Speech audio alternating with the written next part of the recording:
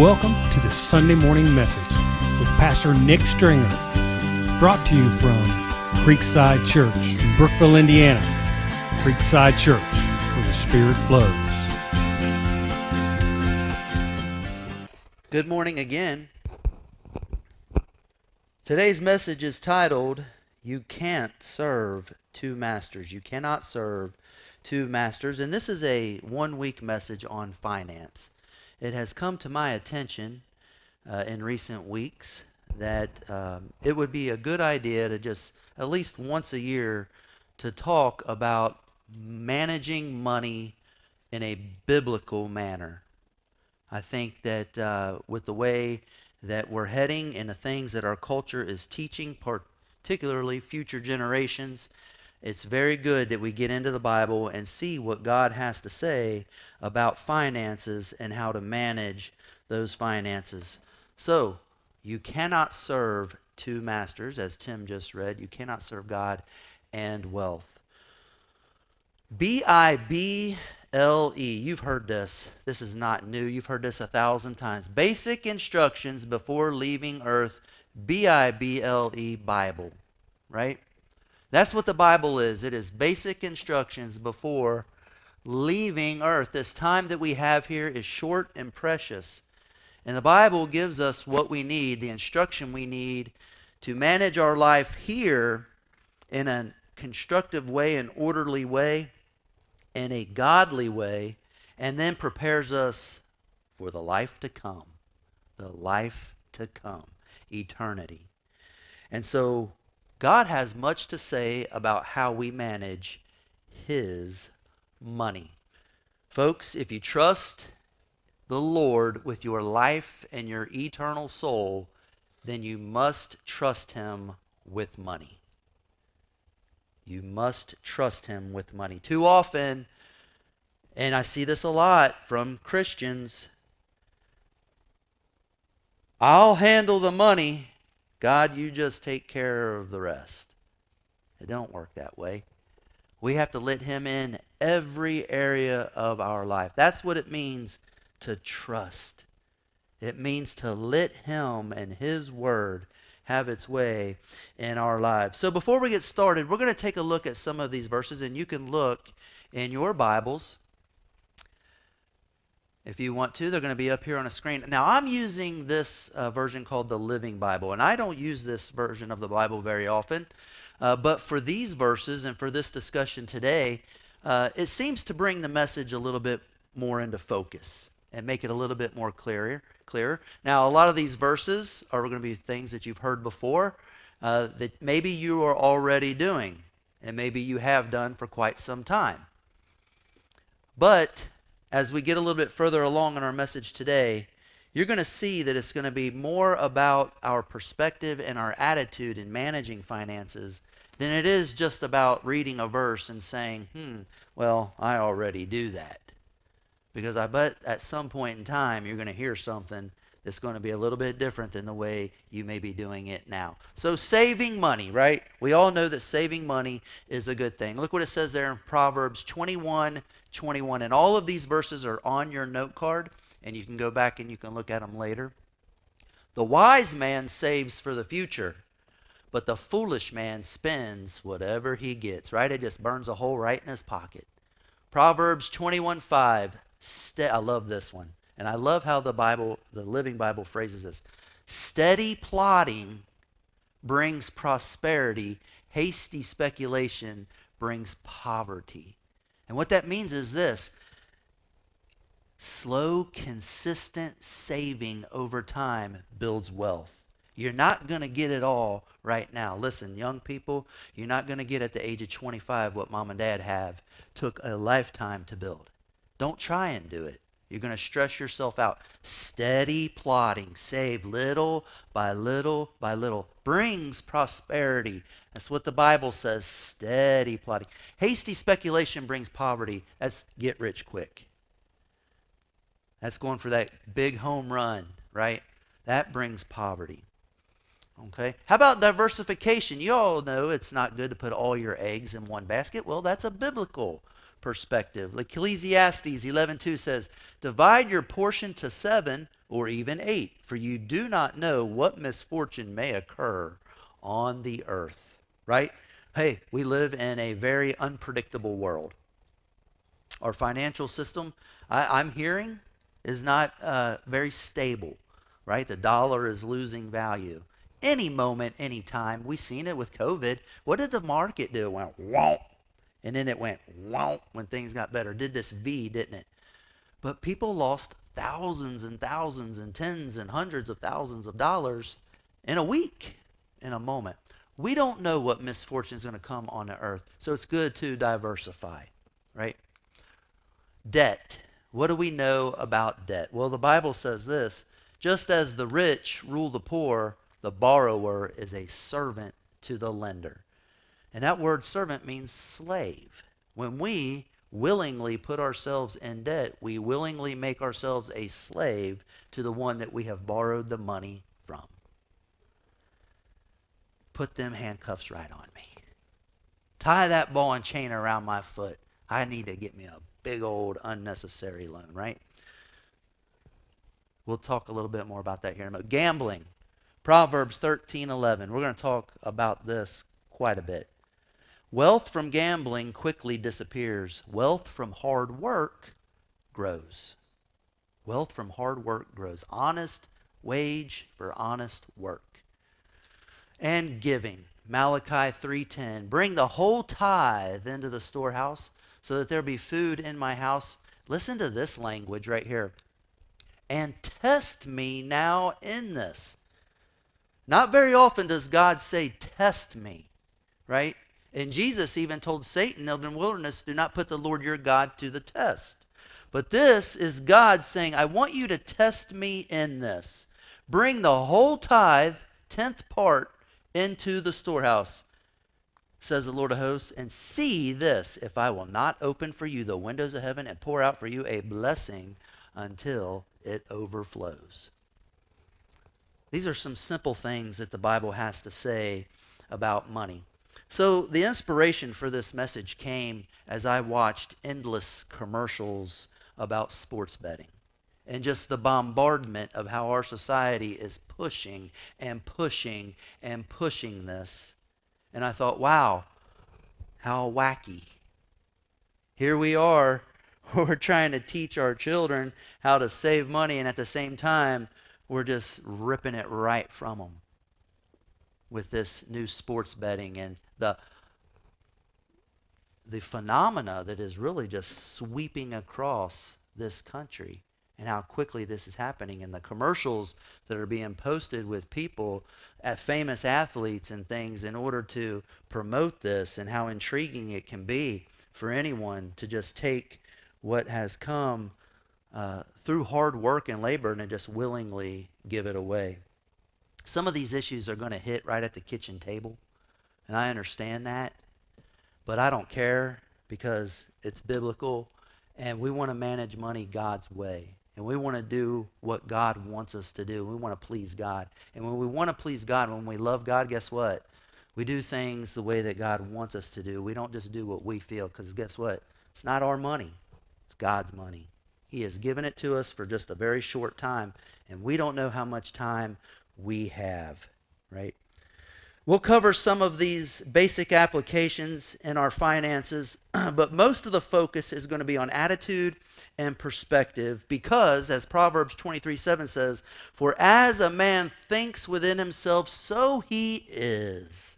So he is. We're going to follow that direction here. You know, debt can be a heavy burden. You know, when I was born again to the Spirit of the Lord, when I surrendered myself to Jesus Christ and I made a commitment that I was going to follow Jesus, you know what he gave me?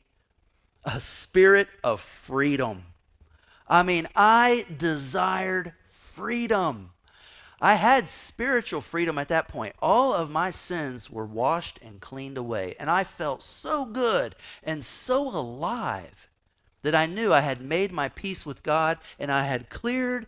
No longer was I spiritually bankrupt, but I had paid for it free and clear The blood of Jesus was applied to my life. Why? Because I said, Jesus, I love you and I trust you and who you say you are and what you have done for me. I believe that you nailed all my sins to the cross, and I believe that you are the master of the universe and you hold the key to eternal life. And I believe that your Bible is word. And Jesus, I love you.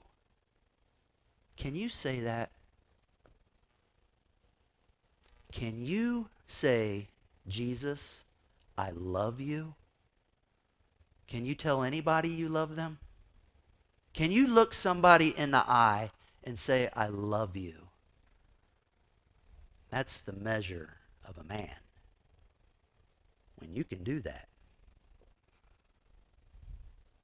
Jesus, I love you. I don't care who hears it. I don't care who knows it. I'm not ashamed. If you're ashamed of me before men, I will be ashamed of you before my Father. That's what Jesus said. When you love someone, you remember, maybe you had this type of friend who, he had that girlfriend. He just didn't want to quite bring around the crowd. He'd always go hang out with her, and it was always alone, right? They would go places by themselves, go get ice cream together alone, or watch movies together alone. Didn't want to bring her around because he was ashamed of her. And what his buddies might say. Or vice versa, she was ashamed of him. You're not ashamed of Jesus, are you? Are you? Tell somebody you love Jesus. It matters. It matters. When you love someone, you're not ashamed to hold their hand, to be seen with them in public. According to Experian, as of 2021, the average debt for an American is $96,371. Yeehaw! So I did a little bit of math here because I was curious. If that was all in quarters, that'd weigh 5,000 pounds. If that was all in pennies, it would weigh 53,000 pounds. Wow, what a load to carry around. Hey, how you doing? I'm just got some debt here. Don't mind this. That's a lot of debt. $96,000 the average American has.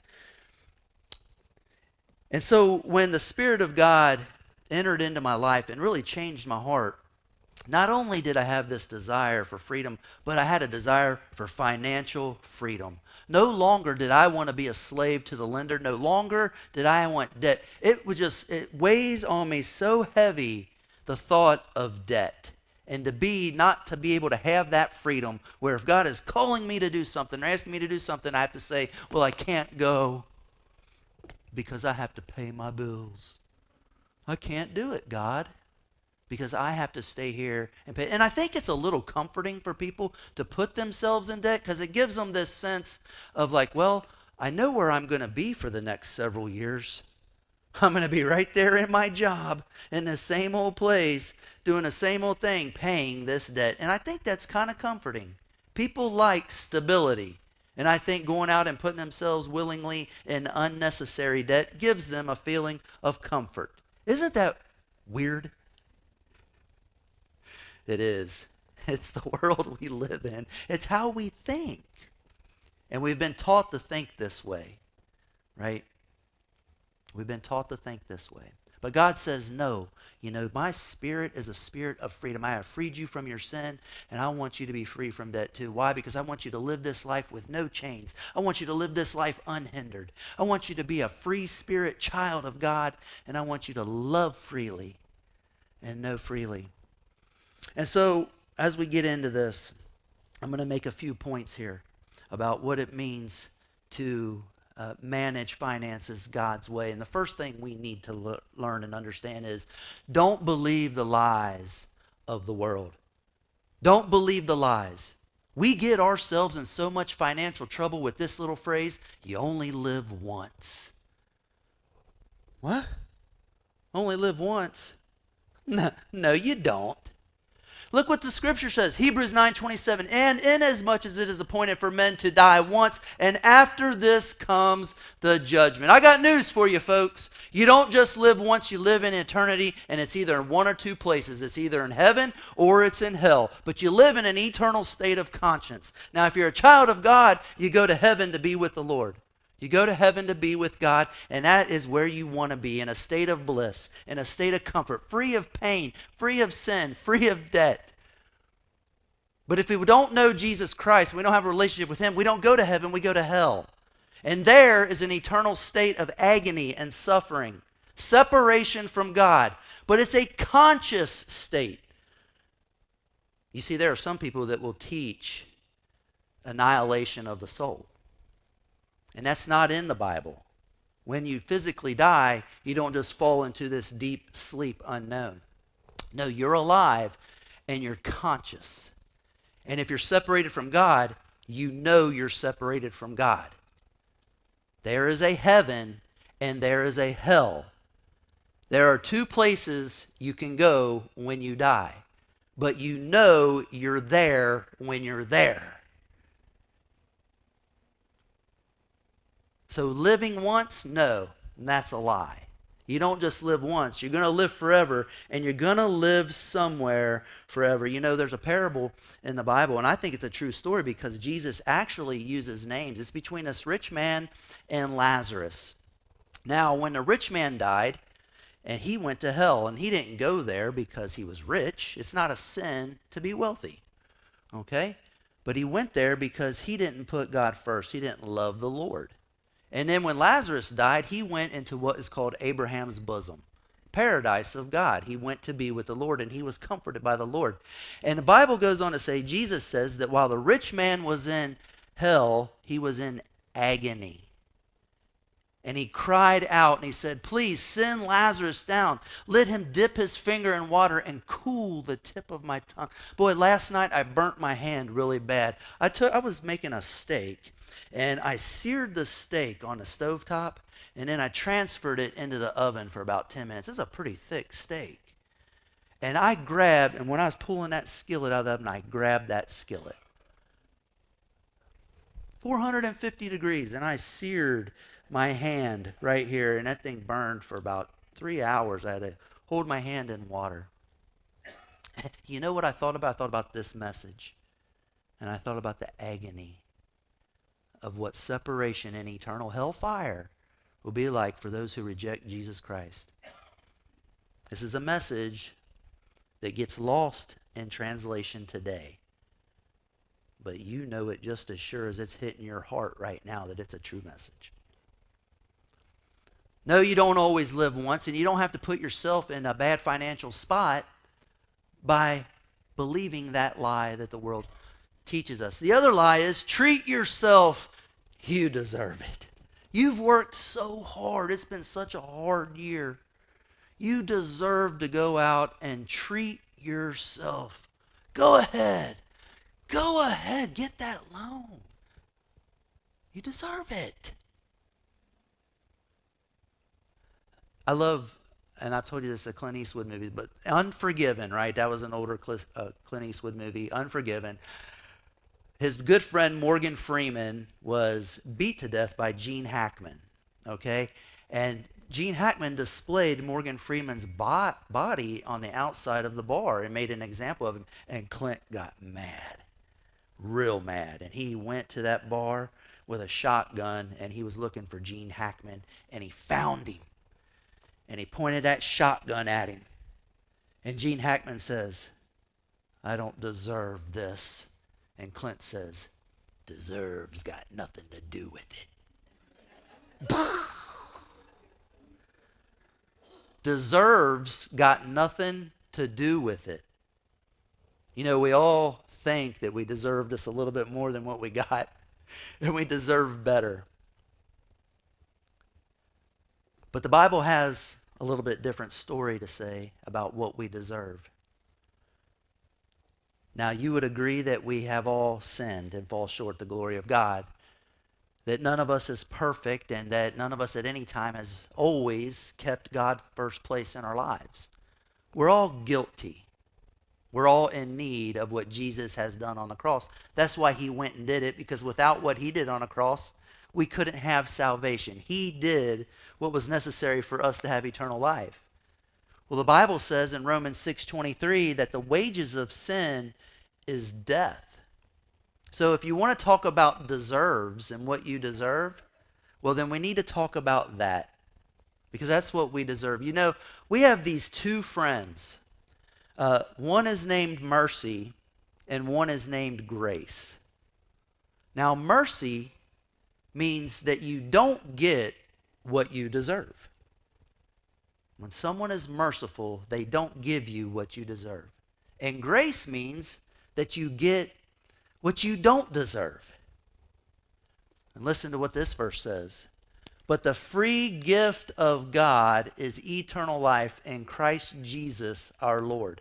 You see, we are offered eternal life in Christ Jesus our Lord because of what Jesus Christ did on the cross, not because of anything that we have done. That's called grace. And it's called mercy, that he would withhold what we deserve because he, on the cross, took the punishment that you and I deserved because of sin. That's the message of the Bible. That is biblical Christianity 101. That's what you teach little bitty kids right there. That's the meat and the potatoes. That's what it's all about. It's all about Jesus and what he did on the cross. Right? That's it. So we can't believe the lies of the world that we only live once and that we deserve it. You know, and this helps us for saving and building wealth. If we can not buy into these lies, then we'll be able to save our money very well. Because you know that you're already rich, right? You know that you're in the top 1% wealthiest people in the world if you make simply $34,000 a year. $34,000 a year puts you in the top 1% wealthiest people in all the world. Maybe not in America, but in all the world, they're in the top 1% making $34,000 a year. Proverbs 21:21, the wise man saves for the future, but the foolish man spends whatever he gets. And steady plodding brings prosperity. Proverbs 21:5. Steady plodding brings prosperity. Second point, we need to commit to being content. Contentment. That is going to be the number one thing that is going to face our country moving forward, is discontentment. Why? Because you see what other people have, you see what's so easy to get, and you want it. You want those materials. You want to be just like the Joneses. We want to have the other things that other people want. But God says, no, I want you to be content with what you have, and I want you to be content with your circumstances. Now, don't read me wrong. I'm not saying that it's wrong to set standards and to have a desire to have better quality of life. That's not wrong, and that's not a sin. Where it gets wrong is when you start making purchases in your life that we simply cannot afford. If we're making $34,000 a year, you should not go out and buy a $34,000 truck or a $50,000 truck or car or probably property that you have to take out a big loan on. You should not be doing that. If you make $50,000 a year, you should not be buying a $100,000 truck. And you might be thinking they're saying, well, Nick, who are you to tell me what I can and cannot do with my money? And I'm saying you can do whatever you want with your money, but I'm telling you that God does not want you to do that with your money because he doesn't want you to be in debt. So you can take it or you can leave it. It's not coming from me. It's coming from here. God does not want to see you put those chains around your hand. Now, if you're already in a position, I got good news for you. There's a way out.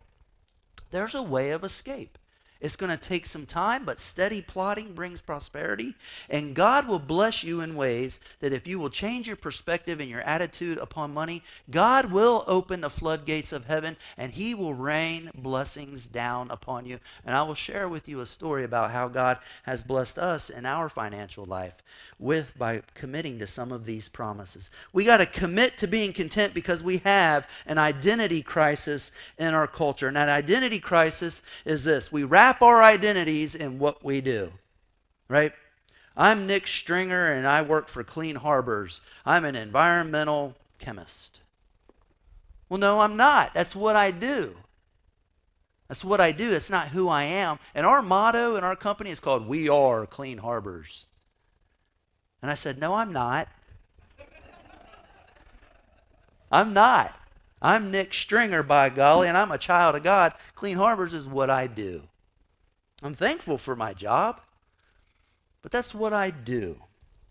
9 to 5, and then I moonlight as a pastor, right? This is my passion. This is my passion. Identity crisis, but it's not who we are. We're not. What we do isn't, and that's easy for us to do.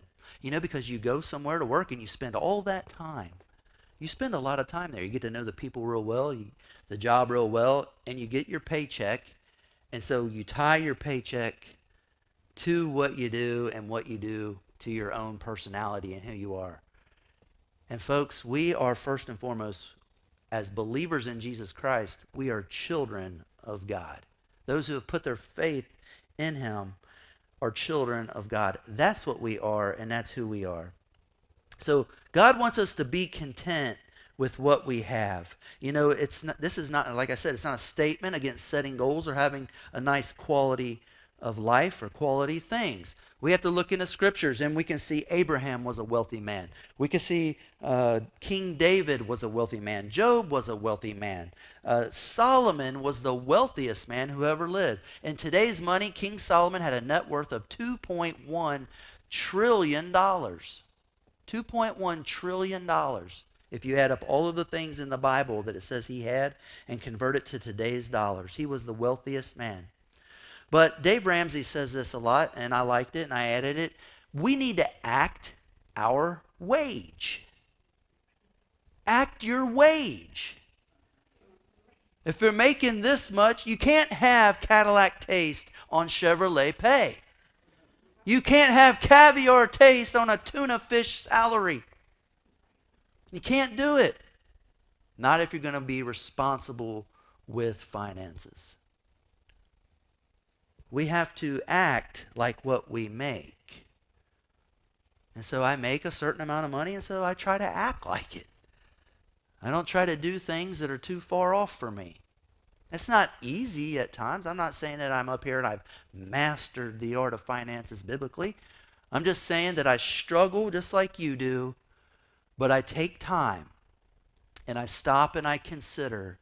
And that's the only difference between following God's method of money and following the impulses of desires and the flesh, is that when a strong impulse and an emotion comes over me, I stop and I say, you know what, I'm not buying this thing right now. Maybe a little week or two go by, and will I still want it? And usually I don't.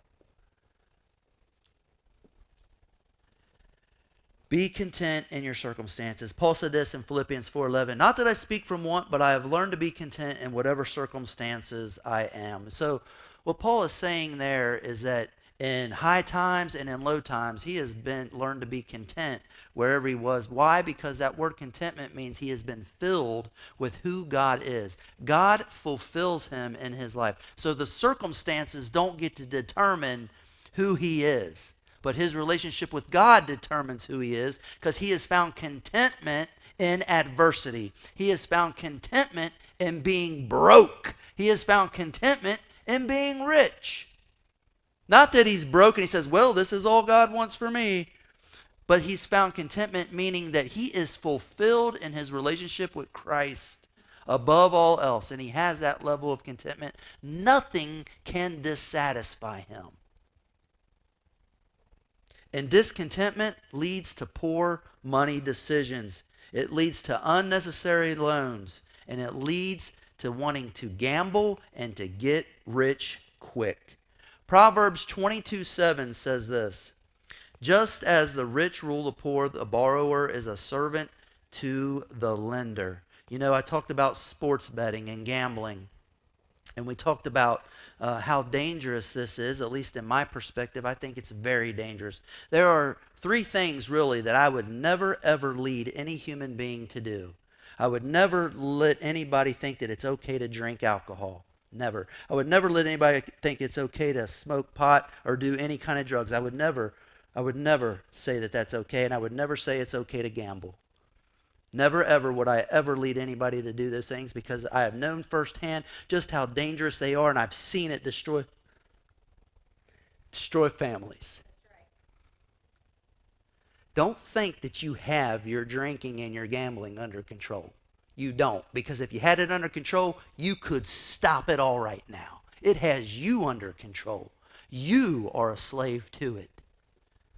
If you weren't, you could just give it all up and it wouldn't affect you not one bit.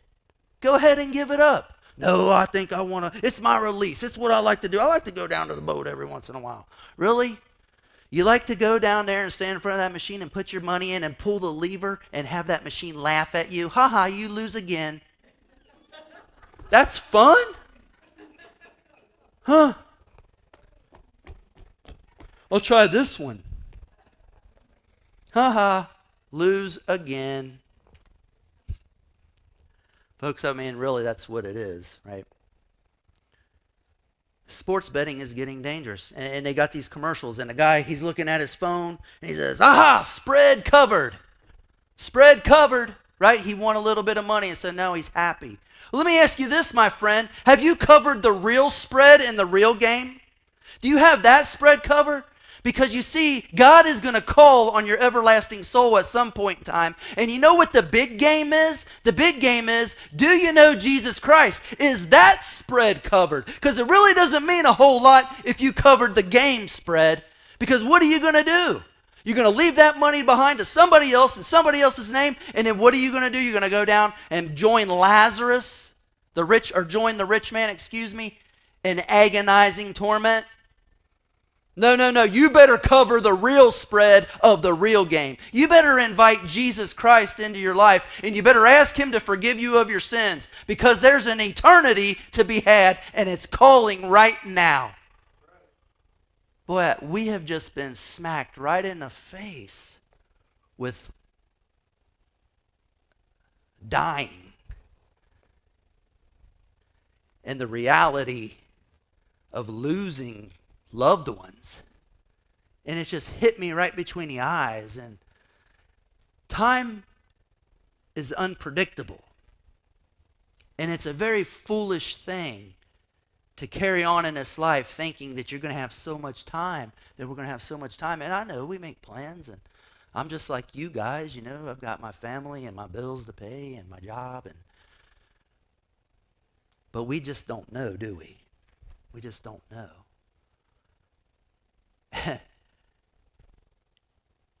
And covering the spread on a basketball game just seems to lose all significance when I think about the reality of our situation and the preciousness of time. This morning when I first got to church, I sat in my office, and I have a couple of chairs there, and I sit in a chair and I take a deep breath, and I begin to collect myself, and I call on the Lord to speak to you people. And as I'm doing that, I hear tick, tick, tick, tick, tick. There's a clock. It's about that big, Walmart special. Hanging on, I can barely even read the numbers, but it's in there, and I hear it. And that's all I can hear at that time in the morning, that ticking clock. And it just reminds me, time goes. It's in the past. You don't get that time back. What we have now before us is an opportunity to get right with God and to really change not only the course of our lives financially, but to change our family tree for generations to come. You making a commitment to follow God's plan for money can change future generations that come behind you. And it's something that you want to give them. The last point I want to make here is that we need to exercise the biblical perspective of money. Because the unbiblical perspective can lead to greed. Listen to what it says in 1 Timothy 6:10. For the love of money is a root of all sorts of evil, and some by longing for it have wandered away from the faith and pierced themselves with many griefs. Now, it's important to point out that the love of money is not the root of all evil. It's a root of all evil. It's just like anything else. Money is a very neutral thing. It's not evil. It's not good. It just depends on how you use it, right? Just like anything else, how you use it determines what it's going to be used for. It's a neutral tool. And that's a perspective that God wants us to have on money. Not only is it a tool, but we are stewards of his stuff. Psalm 24:1 says this, the earth is the Lord's and all it contains, the world and those who dwell in it. This type of thinking creates a generous attitude within you. When we can say, this belongs to the Lord, he has left me in charge of it to steward it the way that he wants to do it. He wants it done. He is entrusting me with it. There's a parable in the Bible about the manager of the rich man's money. And the manager, he mismanaged the rich man's money, and the rich man came home and he said, you fool, you have mismanaged my money. And so he fired that manager. It was because he wasn't a good steward of his money.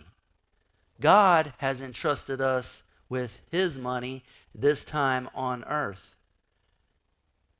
And he's asking us to do the things that are right in his. He wants us to advance the kingdom. He wants us to help others. He wants you to save, but he also wants us to be generous givers with his money. He wants us to give.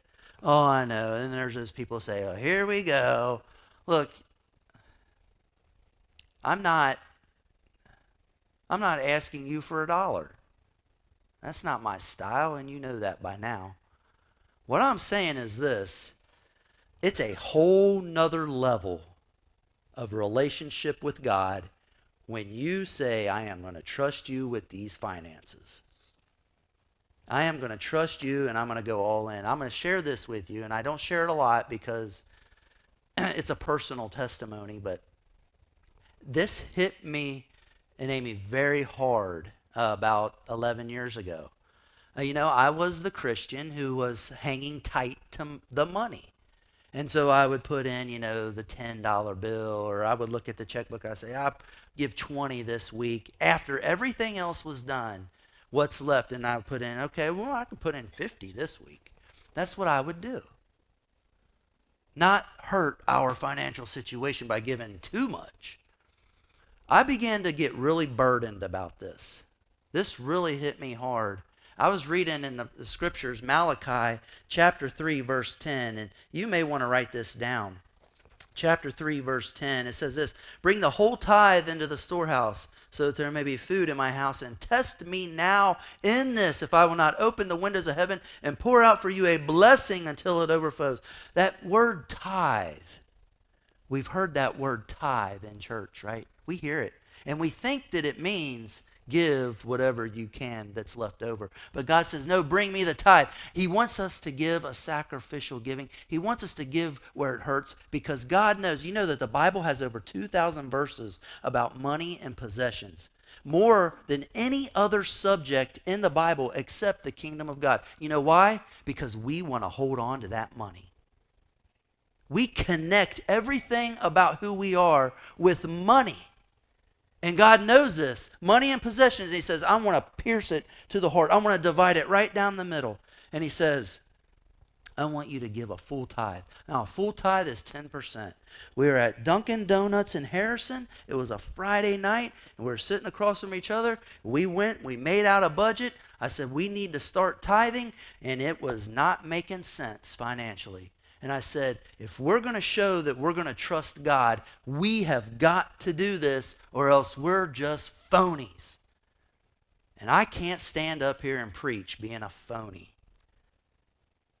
And a treasurer might be calculating the money. Remember, I got 2 churches now, so I give half here and half to the other church.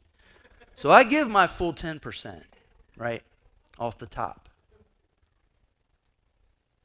But we went all in with that. That was 10% before taxes, off the top, a full tithe. It wasn't the taxes, the bills, and then give. It was, no, here's the paycheck, 10%, God, before taxes. Uncle Sam gets his second after God. Now, that's a decision I made. And it has blessed very much. We've never lacked. We've never needed. We've had more than we've needed. And praise God. Praise God. But you have to put him to the test, and you have to trust with that. It didn't make sense when I did the budget. It was actually a negative number. It was a negative number. But I did it. We did it. And God came through like he said that he would. And that takes your relationship with God to a whole new level. And I tell you this for one reason and one reason only. I want you to have the best relationship with God that you can possibly have. That is numero uno, all I care about. It's why I stand up here and do this. Nothing else matters but you having a wonderful relationship with God, being free from not only your financial debt, but your spiritual debt, so that you can live like God has intended you to live. You know, your greatest asset is not the possessions and the money that you leave behind.